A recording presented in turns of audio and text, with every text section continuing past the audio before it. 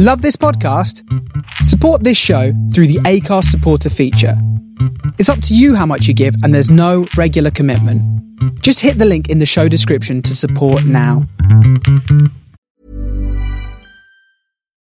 Life is full of what-ifs. Some awesome, like what if AI could fold your laundry? And some, well, less awesome, like what if you have unexpected medical costs?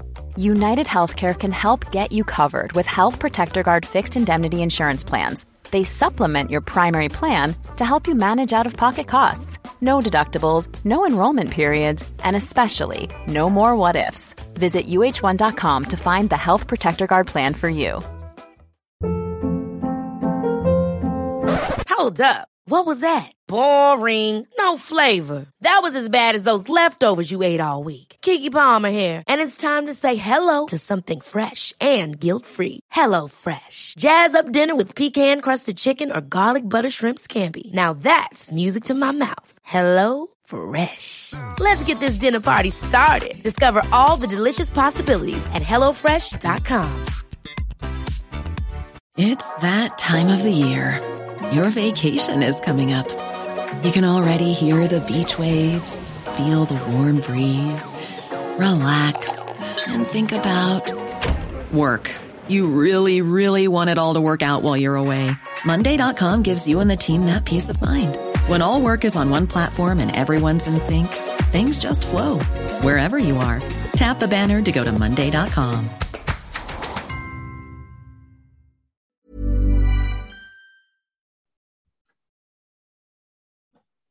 Hello and welcome back to the Thistle Scottish Rugby podcast. This week we are without Dave, sadly. I think he might be on a little golfing tour in Saudi Arabia with one Mark Dodson, but that's yet to be confirmed. So it's just Matt and Alan here this week. Alan, how you doing? Yeah, good. I mean, do you know what? Dave probably doesn't look too dissimilar from a young Mark Dodson as well. So maybe it's sort of like illegitimate son-father trip. I could definitely see Dave like eventually heading the SRU and being like a real hate figure, because he'd be like really hard nosed and would just speak his mind, would just completely disregard the council. Yeah, just continuously funneling cash into Watsonians. Yeah, exactly. Better than Stadney Swap, I suppose. For the people who don't know, you can follow us on lots of social media channels, Twitter at Thistle Rugby Pod, Instagram at Thistle_Rugby_pod. And we've got our weekly newsletter, which was absent this week, but that's on Substack, Thistle Scottish Rugby Podcast. There's been a lot to unpack over the last week in Scottish Rugby. You've had the Scotland Summer Tour squad named yesterday. You had both pro teams in quarterfinal action at the weekend, and obviously Danny Wilson getting the chop at Glasgow. Why don't we start with Danny Wilson, Alan? What were your views? Were you surprised at how quickly it happened, or does it kind of make sense given the form that Glasgow have been on, culminating in that thrashing at the weekend? I wasn't surprised that that happened off the back of the season, but I was maybe a little bit surprised at the speed of which it happened post the match against Leinster on Saturday. I would have thought that it was one of these things that you'd almost let kind of the dust settle a little bit. I'm sort of doing air quotes, do some sort of kind of like internal review of the season, go through some sort of process and then be like, oh, through this, we've decided that we're going to let Danny Wilson go, et cetera, et cetera. But it was quite surprising that literally within what must have been 3 days, 72 hours, Danny Wilson had been given the chop, and obviously not 100% clear how much exactly was Danny Wilson sort of falling on the sword himself and how much it was sort of Dodson sort of swinging the sword. But I think not surprised it happened, but thought it would maybe be done sort of during the summertime. Do you think there was an element of the Glasgow performance in that Leinster game in particular that suggested he had just completely lost the dressing room, or that just something is not right in Glasgow at the moment? Because I even think in some of the games that they've fallen off in this season, towards the end of this season, I still think kind of the effort and application has been there. Whereas it didn't seem to be the case on Saturday at all. Yeah, I think you're right. I think especially when you look back to some of the games early in the season, I even thinking back to some of the La Rochelle games where they lost in Europe, and obviously that that was even though they lost, they showed a level of kind of work rate and endeavour, which you sort of would suggest as a team that's sort of there playing together, playing for the coaching staff. But that was one of the real big things about the game against Leinster. I appreciate there was a couple of yellow cards, but it really felt that Leinster could probably break the line at will. Yeah. And even on top of that, let's for a moment say, right, that the line's been broken, that's fine. But then even then the scramble defence from Glasgow on a lot of occasions was relatively non-existent. You'd see people sort of breaking the line and there'd be sort of 5 or 6 Leinster's kind of support runners versus kind of literally just like 1 or 2 Glasgow players tracking back. And I think it really did feel, especially sort of going into that second half, that the Glasgow players had completely sort of shut off from the match. And to your point, I wonder how much, ultimately, I don't think you should need this to be motivated to perform, but ultimately I imagine part of that potential was that the players just weren't willing to play for Danny or didn't believe in the game that they were trying to play in that match.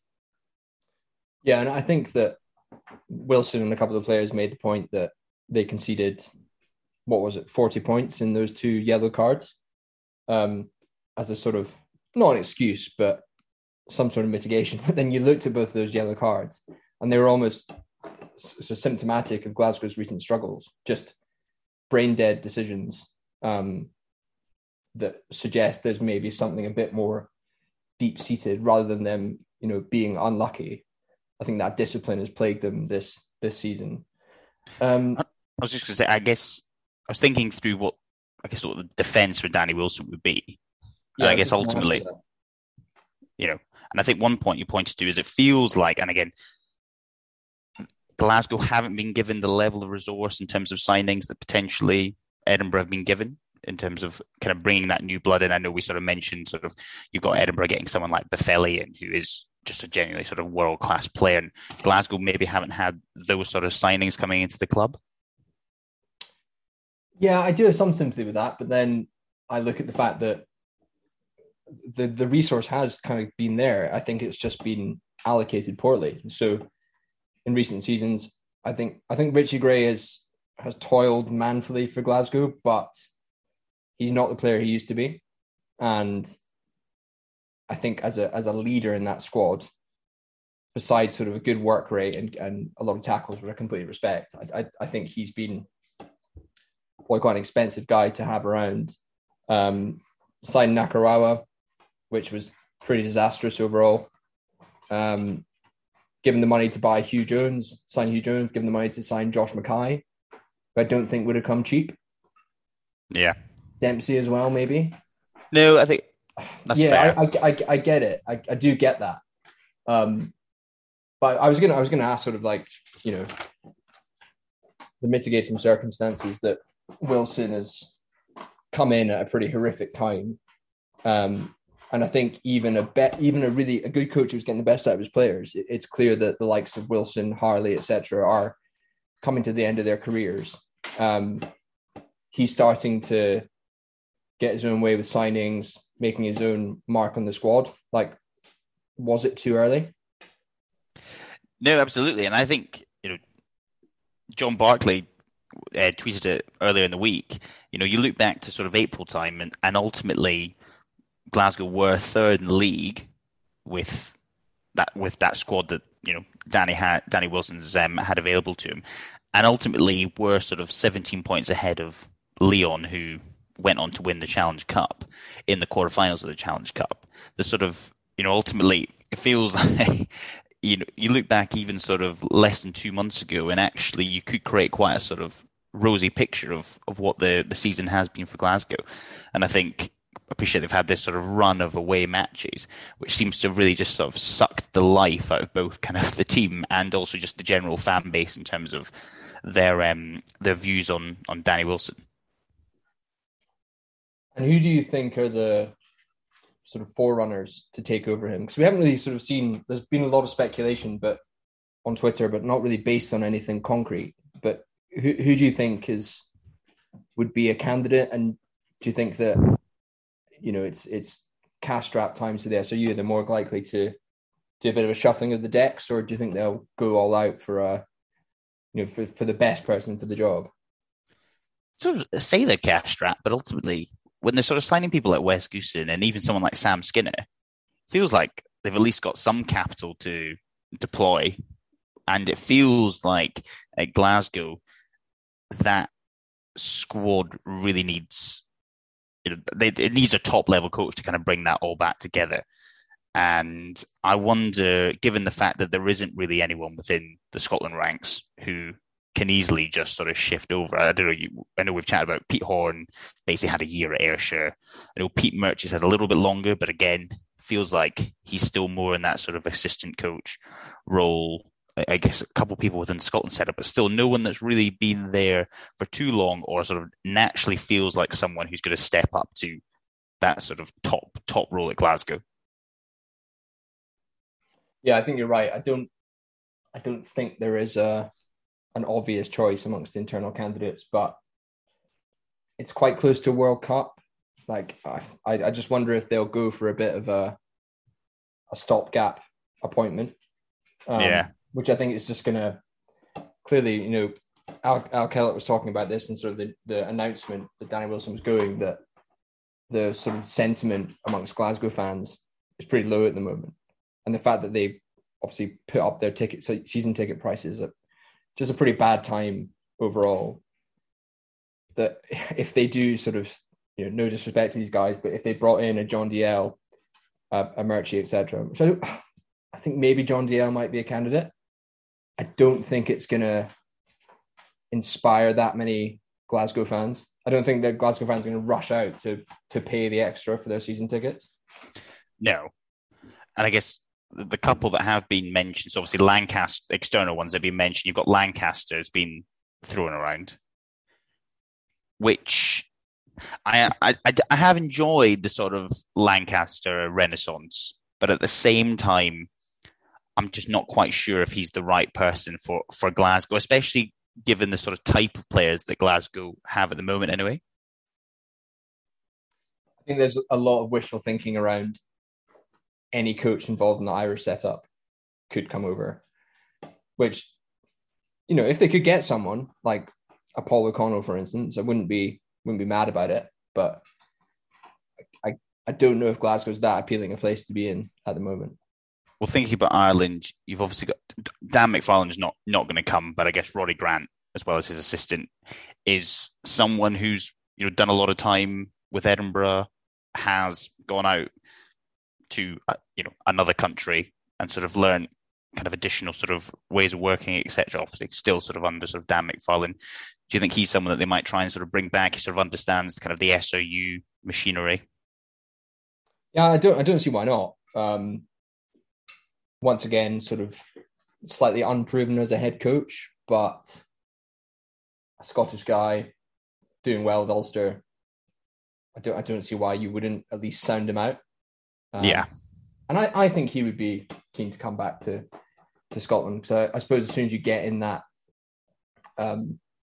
SRU tent, like the path to becoming maybe a Scotland coach, it's fairly not straightforward, but it's quite a clear pathway.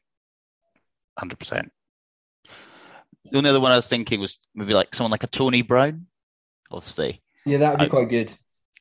I appreciate, I think actually retrospectively, when you look back at sort of Dave Rennie, ultimately semi-final, a final, just missed out at home. I think you've got to classify it as a bit of a success. He sort of came at the back end of sort of Tune and probably came with almost like his PR was almost too good when he came. Everyone was like, this guy is like the genius of rugby. But I wonder whether, again, if they do have the money, whether you could almost pick up again sort of a relatively strong Kiwi coach. And I always think, whether this is true or not, I always think when a coach from New Zealand comes over, there's just automatically like a level of like respect that comes from especially like players in media, just because they are from New Zealand. Yeah, definitely. I wonder if there's just like a sort of 10-15% immediate uplift to performances as well. But yeah, we'll see what happens. Keep an eye on that. It'll be interesting to see who they appoint, because it's not clear. There's no sort of assistant coaches or anything there that would be obvious successors. Keeping on we've not really talked about the Leinster game too much, but I don't think there's actually that much to discuss. It was a pretty humiliating day overall. Worst match in recent memory of any sort of Scottish team, including national? I'm just trying to think, like, when we shipped 60 to England at Twickenham. Yeah, that was tough. When Glasgow shipped 50 to Exeter. Yeah. But then it was like Glasgow had a lot of injuries and kind of saw it coming. But yeah, this is definitely up there. I think, and we sort of touched on a little bit with Danny Wilson, is I feel like almost like if they lost by like 40, 50 points and just from a sort of tactic standpoint have been completely sort of blown off the park, and a lot of what Glasgow were trying to do just hadn't worked out, I would almost have less sympathy. I would definitely have less sympathy for sort of Danny Wilson, but it's the fact that they got so obliterated and they were just so dominated in almost all facets of the match, especially after being basically 7-0 up as well. Yeah.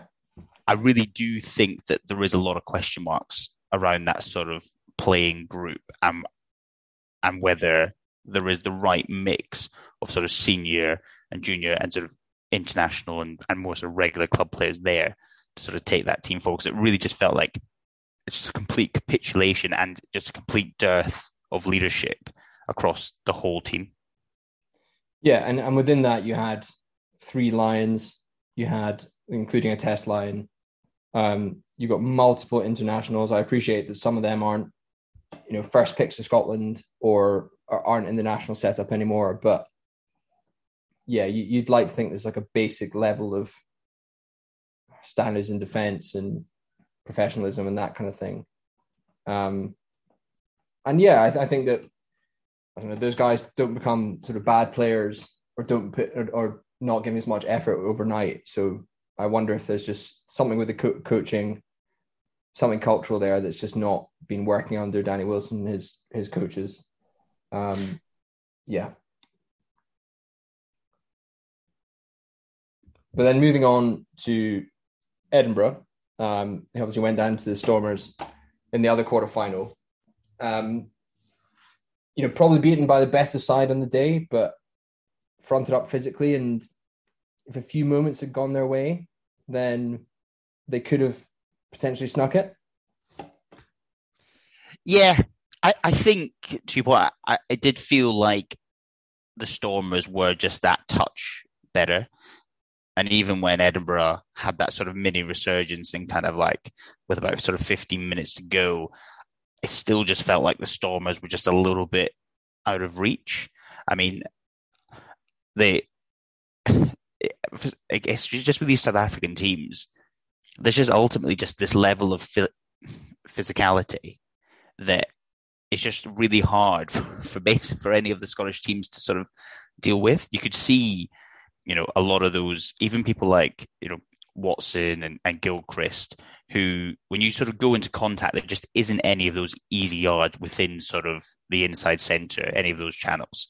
And it's just a constant, just kind of like these massive South African men just sort of throwing themselves at you. And I think that is something that, we've talked about at a national level that Scotland struggle with. And I still think it's something that Edinburgh and Glasgow continue to sort of struggle with when a team just is able to sort of have that sort of minor sort of physical domination on them.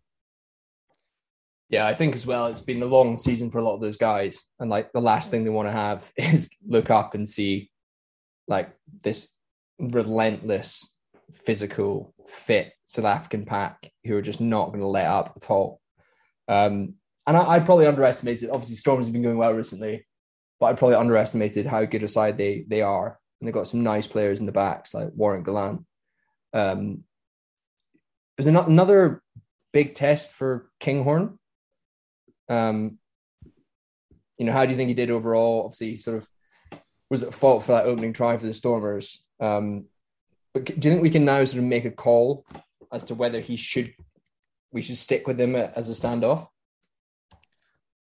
Yeah, it's such a tough one. I think it's so difficult as like a Scottish rugby fan because I think you sort of almost too often look at it through the prism of like the Scottish team rather than like what's actually best for Edinburgh and Glasgow. I think across this sort of, I think actually across the whole season, I would say Kinghorn has done significantly better than I actually thought he would, and I think probably most people thought he would do at 10. Yeah, I think when he can get the front foot ball, he is an unbelievably dangerous kind of attacking threat. I still just don't quite think he has demonstrated in those big matches, in those big pressure moments in matches, that he is a 10 that can sort of step up to that international level. And so maybe that, ultimately, that's not a terrible thing, right? Like ultimately it feels like for his first year as a 10, as a pro, that's a pretty successful outcome, right?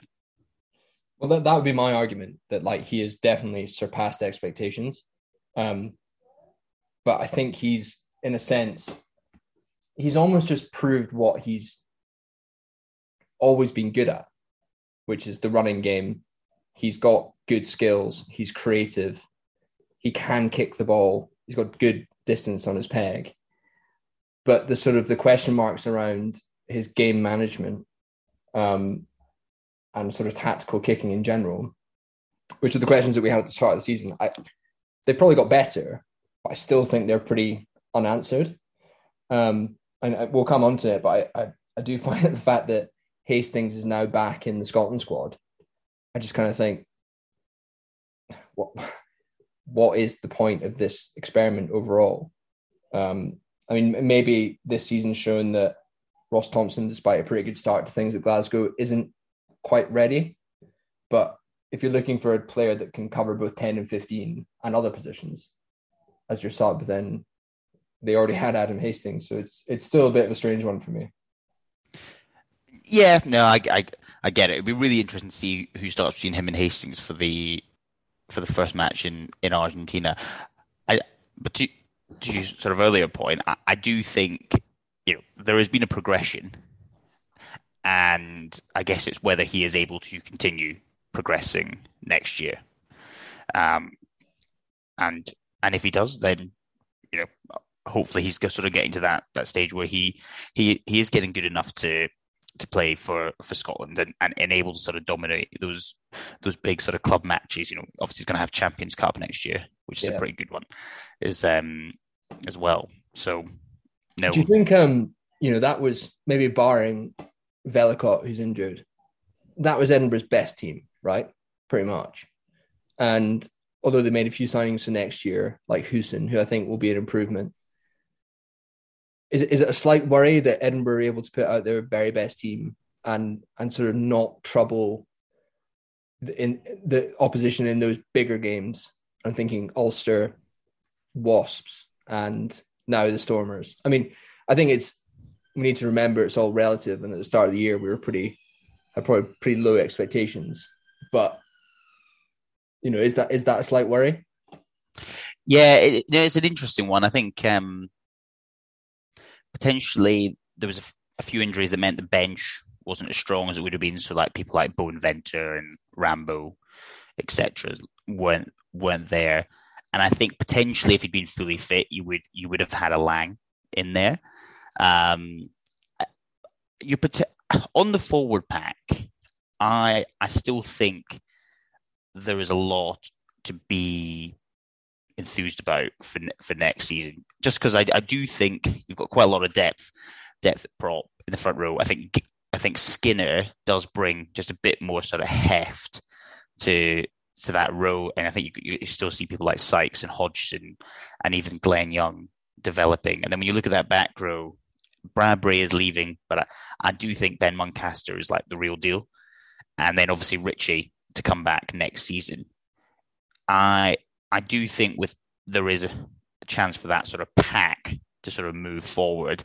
And if they can start to get parity or even start to kind of slightly dominate teams in those bigger matches, then hopefully that gives the platform to Velikot and Kinghorn, which you expect to be the starting 9-10 going into next season, I think a lot to play with. So I'm not as worried. I think there's enough of people to come back and enough scope for sort of progression with other people for Edinburgh to be in a pretty good place next year. Yeah, I agree. It is. Someone was sort of asking the question on Twitter today that, like, ultimately at the end of the season, Glasgow and Edinburgh have had exactly the same experience, pretty much. Both knocked out in the quarterfinals of the URC and the Challenge Cup. But you've got Warriors fans who are like pretty bereft of hope, and Edinburgh fans who, new stadium, like there's a really good vibe around Edinburgh and Mike Blair at the moment. Yeah, no, exactly. I mean, it's like the fact that Wales won the Six Nations like 17 months ago, and basically every Welsh fan is in complete meltdown about the future of like Welsh rugby and all hate Pivac. It's ultimately you can only compare to what you've had previously, and I think Edinburgh just kind of coming out of those cockerel sort of lean years at the end, especially sort of that sort of final sort of 12 months. I think ultimately you've got to sort of benchmark this year on where they've come from, and I think you can only say that both in terms of results and performance, Edinburgh have gone forward and Glasgow have sort of started to go slightly backwards. Yeah, but I do appreciate the point. Yeah, I think you're right though. Should we move on to the summer tour squad? So Townsend's announced a 40-man squad for the summer tour in Chile and Argentina. I'm not going to bore you with the full list. You can see our Twitter for that. But what were your first impressions, Alan? Did you maybe expect more of a traditional sort of experimental approach versus how much experience, I suppose, Townsend's gone for with his squad?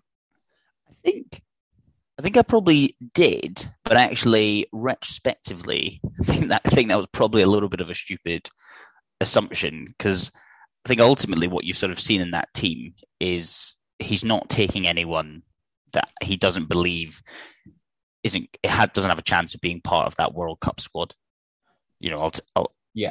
Ultimately, I feel like everyone in that group, they've probably identified as being someone who's either ready right now to be in a World Cup squad or has the scope over the next 12 months to be part of the World Cup squad. So I know, so you look at people like Connor Boyle, or even someone like Jamie Dolby, for example. I wonder whether, whilst obviously they're really good players, given the sort of depth in those respective positions and the other people around, I wonder whether they just made a call that actually it's not worth giving them kind of taking up a place, when ultimately right now you're almost kind of in this kind of like T minus 16 months until the World Cup, and it's all about kind of continuing to grow sort of cohesion and getting players sort of playing together. And what did you make of the sort of high profile missions, namely Hogg and Russell not touring? Do you think there's much to read into? It's that time of the year. Your vacation is coming up. You can already hear the beach waves, feel the warm breeze, relax, and think about work. You really, really want it all to work out while you're away. Monday.com gives you and the team that peace of mind. When all work is on one platform and everyone's in sync, things just flow. Wherever you are, tap the banner to go to Monday.com. Hiring for your small business? If you're not looking for professionals on LinkedIn, you're looking in the wrong place. That's like looking for your car keys in a fish tank. LinkedIn helps you hire professionals you can't find anywhere else, even those who aren't actively searching for a new job but might be open to the perfect role. In a given month, over 70% of LinkedIn users don't even visit other leading job sites. So start looking in the right place. With LinkedIn, you can hire professionals like a professional. Post your free job on linkedin.com/achieve today. That, or do you think it's just a sensible approach to sort of player game time management? I did see Tooney mention that they're all sort of they've all got sort of niggly injuries. I know obviously Russell has been in a bit of a in something anyway. Hogg's got kind of like the odd niggle, and then I think Harris had a bit of an issue before their final match against Saracens. So I just wonder if, ultimately the kind of slightly older guys super important. So you've kind of got a mix of wanting to rest them, but then also potentially taking three of those probably most senior, most influential members and potentially giving a chance to some of those slightly younger guys to kind of step up on the tour and take on more of a leadership role. I think as well, with particularly standoff and fullback, like the options behind those first choices aren't maybe quite there. So yeah, I think the chance to give, I don't know who they'll play from Kinghorn and Hastings, but I think you said before that, like, if they're serious about Kinghorn, he has to play as many minutes as possible. And then maybe someone like Ollie Smith is the long-term successor to Hogg, and also he's the guy that we look to if Hogg is injured. Whereas I don't think there's maybe an obvious choice at the moment. I think Kinghorn was the obvious choice, but that's changed a lot. It's a good shout on the fullback piece. It feels like if they've maybe don't see Kinghorn as a sort of natural replacement, and now that Maitland's kind of out of the squad, there isn't none of the wingers. I know Darcy Graham's done a little bit, but none of the wingers quite as easily sort of shift into that 15 position. So someone like Ollie Smith, you'd think, is there to get a bit of a run out in case obviously Hogg goes down at any point over the next 18 months. I think probably the biggest letdown of the squad announcement was there was no like left field unheard of cap. But we are hearing that, what was the guy's name again? Aidan Ross. Aidan Ross. Does he play for the Crusaders? Chiefs. There we go. Prop was sounded out, who is Scots qualified, but it sounds as if he's going to be named by the All Blacks in the next squad. But maybe looking at some of the younger guys that have come in, like your Muncaster you mentioned, Murphy Walker, Glenn Young, Matt Curry, Ollie Smith, maybe even Kyle Rowan there. Like which of those selections has sort of got you most excited to see them in action over the summer? I think out of all the Muncaster one is, for me, the most exciting, just because I think his ceiling is still so much higher. He's so young, but he just looks like an absolute natural at club level. That I think he could be he could be the long-term solution for Scotland at number 8 in sort of more of that kind of like Sam Simmonds-esque kind of mold. So I'd like to see I really hope he does get at least one start against what will probably be like a pretty physical Argentina pack, right? Matt Curry, I still don't quite get. I don't know. You're always a slightly better centre than me, but just slightly. I think he. The fact he was playing for Watsonians in the Super Six last week, and maybe this week actually as well. He's not broken through to that full Edinburgh. He's not a regular, but I suppose he's got Bennett, Dean, Hutchison to compete with. It's a pretty crowded field. I get the sense that he is seen as like a really kind of heads up, good rugby brain type of player. And Townsend also spoke about it. And I think like the moments he's had for Edinburgh, you can see that he's a pretty classy player with a good offloading game. And I think Townsend also mentioned today that he's very good at defending the 13 channel, which, as we know, is pretty difficult. So I suppose if you've got all those sort of the raw talents that are maybe harder to teach, and then you layer on like a bit more physicality, a bit more speed, like you've got quite a nice sort of mold to work with. Thoughts on Kyle Rowe? I know we did hear a rumour that potentially Kyle Rowe might be coming back up to Edinburgh, but I saw nothing's really sort of come out of that over the last couple of weeks. Yeah, I think London Irish did an announcement of all the players that were leaving, and he wasn't mentioned. Yeah. And I suppose with Hugh Jones going back to Glasgow now, like they've got quite a lot of players in the back three. But no, I think it's a really exciting selection. I put up a tweet the other day showing that Kyle Rowe, who I imagine is on a fraction of Duhan's wage at London Irish, has scored 8 tries for London Irish this season in the Premiership.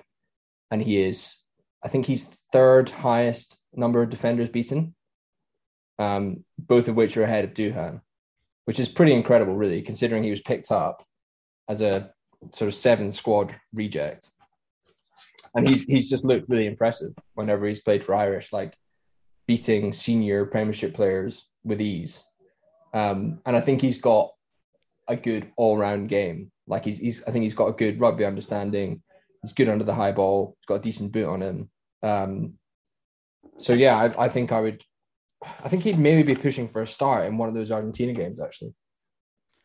Yeah, I mean, obviously with Darcy and Duhan there, you sort of imagine that they'll maybe start the first test, and then you start sort of playing around a little bit. I mean, I know sort of Jamie Lyle did that sort of piece this week about just ultimately with only those 2 teams in Scotland, you just don't. There's just that lack of opportunity for players to be able to kind of demonstrate their qualities at club level. Because I mean, sort of, I can't remember Kyle Rowe.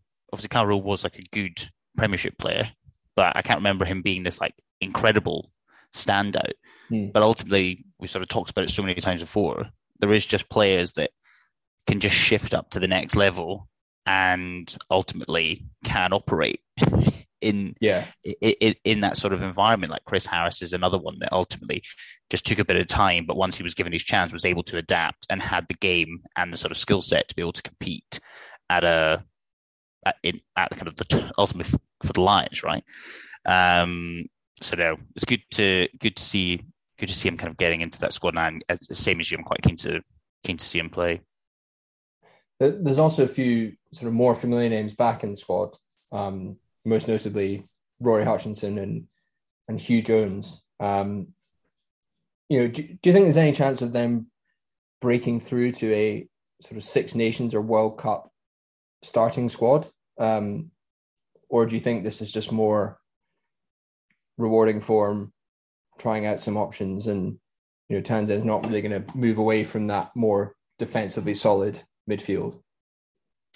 Yeah, well, it's an interesting one with Hutchison because, ultimately, by picking Redpath, Tune's shown that he's willing to pick someone who is more there for their attacking capabilities than their defensive capabilities, or even to be more specific, kind of the more like distributing capabilities. And, so I think there clearly is space for Hutchison in our Scotland backline.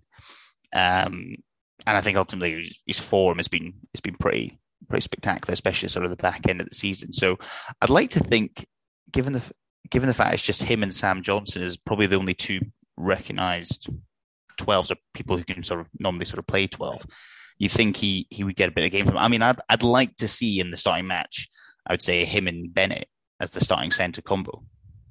Yeah, that's what I sort of had written down in my starting 15. I just think it would be nice to give to. I think there's sort of question marks around, or perceived question marks around his defence, for instance.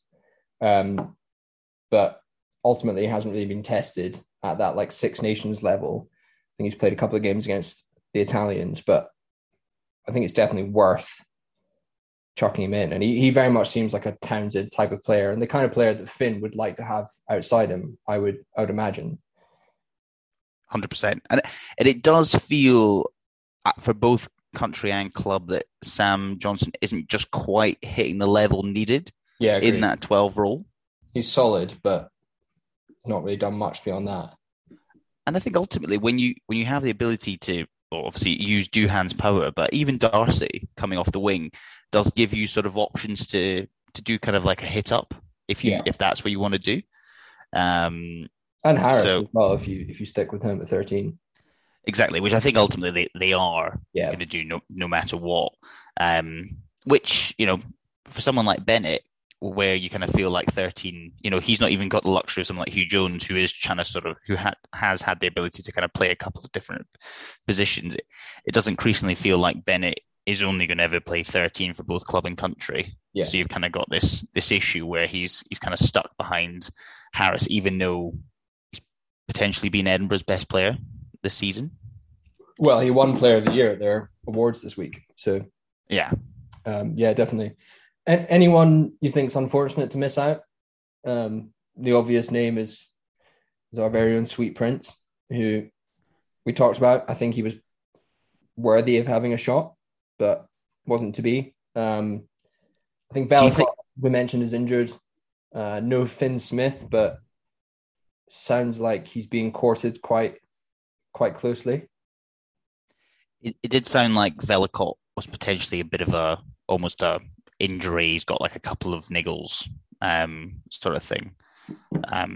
I do wonder if Chris Dean was like a couple years younger, he might have got on. Just going back to that point, I wonder whether if you were picking a squad to beat Argentina rather than maybe picking a squad that allows you to beat Argentina whilst also kind of growing the squad as you sort of go towards the World Cup, whether he would have gone in ahead of someone like a Curry. But I do wonder whether to that point they maybe just don't see him as being part of that World Cup squad in 12, 18 months' time. Yeah, I think you're right. And I think there is, although the centre positions are slightly up for grabs, I think there are probably quite a few cabs ahead of him in the rank. Do we want to do a kind of like starting 15 for that first Argentina test? Yeah. I did write this down today when I was not doing any work, which is quite fun. So my front row was Schoeman, Ashman, and then I'm struggling on tight head because I think Xander Fagerson needs a rest, but then I think your other options are Murphy Walker or Sebastian, and I'm not sure about either, really. I think ultimately, like, tight head's a position that we clearly don't have a lot of depth in, and we need to try out these players. So I'm sort of heading towards maybe Sebastian as a more experienced player. I think you've got to start with Xander Fagerson in at least two of the matches. Do you know? Probably. I just think that I really do think he needs. If they had like one more player at tight head, I think he should have been left at home. He, out of all the lines that were taken, he feels the most surprising, given just how much he has played over the last sort of 18 months, and the fact he ultimately plays in a position, not that Ali Price and Duhan don't see a lot of contact, but ultimately versus someone like Xander, it's a different kettle of fish. And so but at the same time, to your point, ultimately they're going there with two props, which you normally wouldn't probably see in a full Scotland squad. So I just think you probably inevitably going to have him starting at least two of the matches, and then maybe you give Murphy Walker and Javan Sebastian sort of time off the bench in the first two, and then potentially chuck whoever sort of makes biggest impact the third match at the end. I kind of thought, I think you're right. I kind of thought there was an argument as well for maybe playing Ashman, just because I think we know everything we need to know about Turner now, and I don't think that playing Ashman means that we've moved away from Turner, but I think that going to the next World Cup, there's is probably quite a good case for selecting Ashman ahead of Brown in particular. So I guess this goes back to how do you utilize those three matches? Because I probably would put out what I see is almost like the full strength team on the first match, and then start to kind of like adapt it and bring people in from there. So maybe you start with Turner, and then again either look to bring in someone like Ashman in like the second or third match. Yeah, that makes a lot of sense. Moving to the second rows, it was kind of a difficult one in terms of I think that Gilchrist is obviously captain, so you'd expect him to start. And then Cummings has had a lot of injuries, but I feel like he could do with a run of games. Whereas, once again, I think that Johnny Gray potentially could benefit from a rest. Agreed. I think ultimately, when you look at sort of Gilchrist, Cummings, Gray, and then even Skinner, probably just ultimately look to sort of rotate them across the sort of 3 matches. Have Glenn Young there on the bench when needed, and obviously probably play Glenn Young plus Cummings probably in the Chile match, or Hodgson, yeah, or Hodgson's in the squad as well. Yeah, oh shit! So you got 6. Yeah. But so, I get you. I don't think there's sort of two. You almost be happy with any of those guys in some capacity, as you say, the rotation. The back row, I went for the Darge Watson combination, and then I stuck Magnus Bradbury at 8, just because I think that Fagerson's been injured recently, and I still feel that there's the potential that Bradbury could be our starting number 8 at the next World Cup, and getting him some game time is a sensible idea. I obviously agree on Watson and Darge, although just a point we've made sort of throughout this, I don't think you play Watson in the sort of three matches. Yeah. Trying to give him sort of a bit of rest, but obviously have him as part of the squad. Do you not think before he got injured, Matt Fagerson was playing well enough to deserve the starting spot? I think he was, but he hasn't played since the Six Nations pretty much, has he? No. So I just wonder slightly if you go with the match fit guy and then bring in Fagerson later on. But yeah, I think I'd be happy with both, I think. Yeah, no, agreed. And it'd be good to give Crosby a bit more of a run out. Obviously, yeah, I'd like to. He's sort of in my Chile team, but I think that, yeah, him and Muncaster sort of fighting for that bench spot. And I think actually probably Crosby's probably ahead of him in those stakes. Because he's been really impressive since he's come back from injury. Yeah. And Skinner, once again, is just one of those guys that you'd happily see him slotting in even at 6. Yeah, 100%. What would you go for in the halfbacks? I mean, if you were going out there to win the match, I think you. I mean, if I was tuning out to go to win the match, I'd probably go Price. Don't know, Hastings or Kinghorn, one of the two. Again, ultimately, I guess you just sort of decide based on what you see as kind of the best choice given what you're trying to achieve from a sort of World Cup standpoint. It feels like you probably end up starting Thompson against Chile and then give one of them 2 starts and the other one start, maybe. Yeah, I think so. Again, with Price, I was a little bit surprised that George Horn maybe got on the tour. Obviously, Ben White kind of looked quite good, sort of coming off the bench during the Six Nations. Obviously, good to see him playing a little bit. I wonder if Vellacott was sort of fully fit, whether he would have taken that third spot. But I think so. I think I can understand the Horn selection in that he's coming back from injury, and you know that if he gets back to full fitness and is like playing in a good Glasgow team and in a style that suits him, like he's a really good option to have. But yeah, I don't know. I've kind of, if I'm in Townsend's shoes, I wouldn't be surprised if he goes for Kinghorn, just because he seems to have set his stall out. And then I think, Price if you want to win the game, but I think Price is in desperate need of rest as well. So I wouldn't be that mad with White coming in, or that surprised. I think he's proved himself a pretty handy player, as you say. Scott Steele's sort of gone off the radar these days, it feels. Yeah, doesn't really seem to be in the conversation, which is a bit of a shame. And Hidalgo Klein is playing for Benetton. Moving to Benetton. Oh yeah, I don't know. Since he like announced he was moving, he's not had a sniff of game time at Exeter. Yeah. Yeah. Such like a quick peak and then just completely fell off the top of the mountain afterwards. That's his career, right? It's like making a big splash at a club and then what in the centres there's quite a lot of nice options.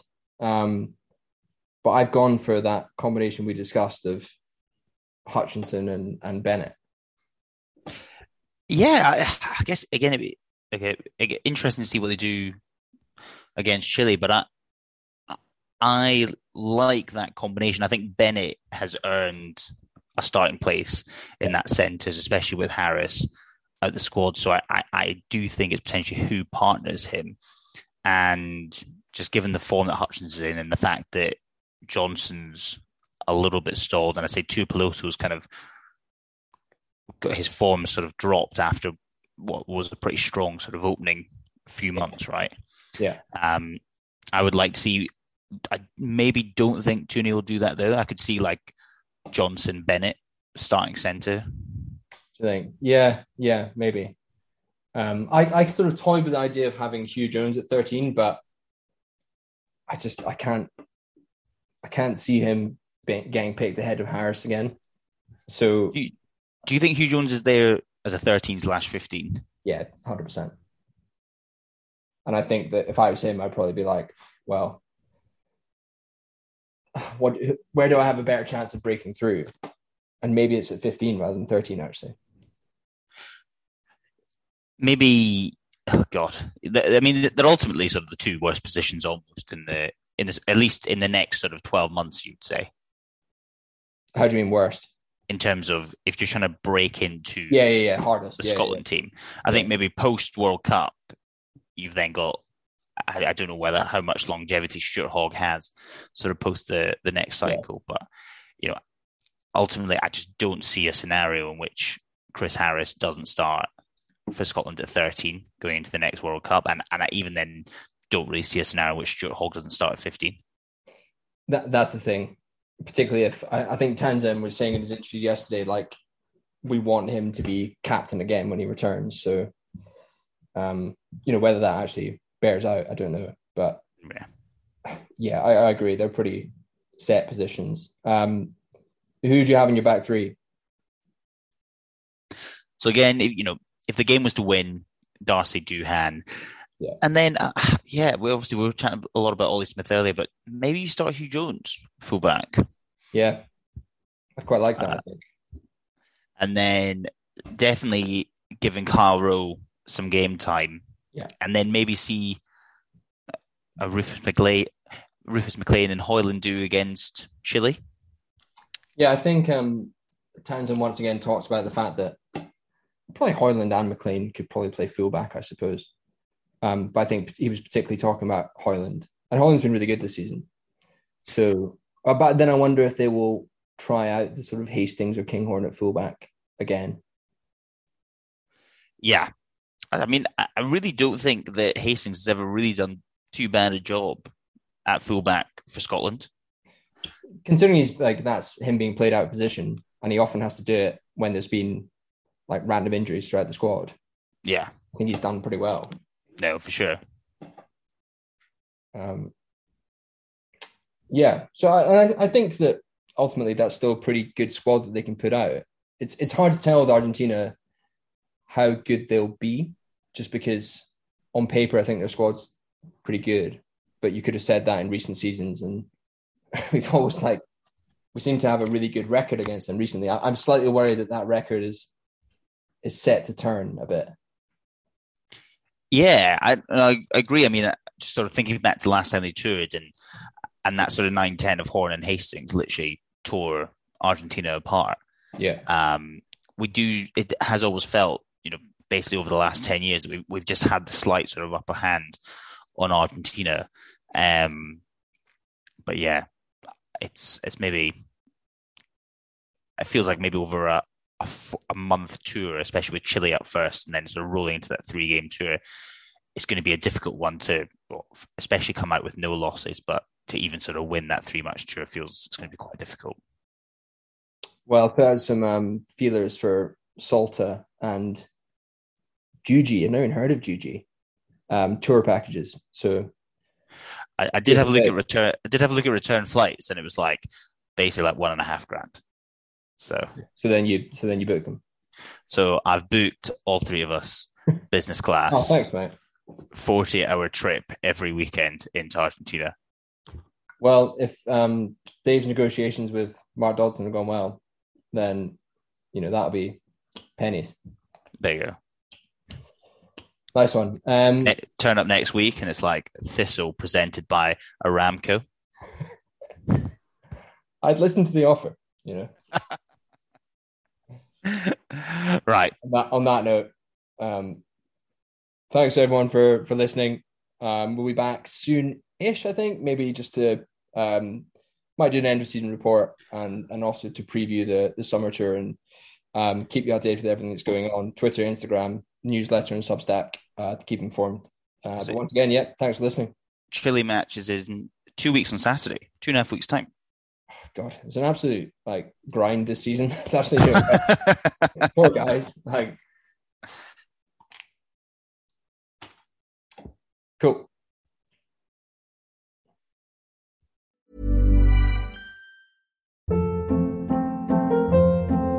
Hold up. What was that? Boring. No flavor. That was as bad as those leftovers you ate all week. Keke Palmer here, and it's time to say hello to something fresh and guilt-free. Hello Fresh. Jazz up dinner with pecan-crusted chicken or garlic butter shrimp scampi. Now that's music to my mouth. Hello Fresh. Let's get this dinner party started. Discover all the delicious possibilities at HelloFresh.com.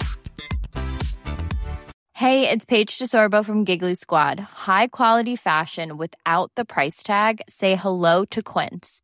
I'm snagging high-end essentials like cozy cashmere sweaters, sleek leather jackets, fine jewelry, and so much more. With Quince being 50 to 80% less than similar brands.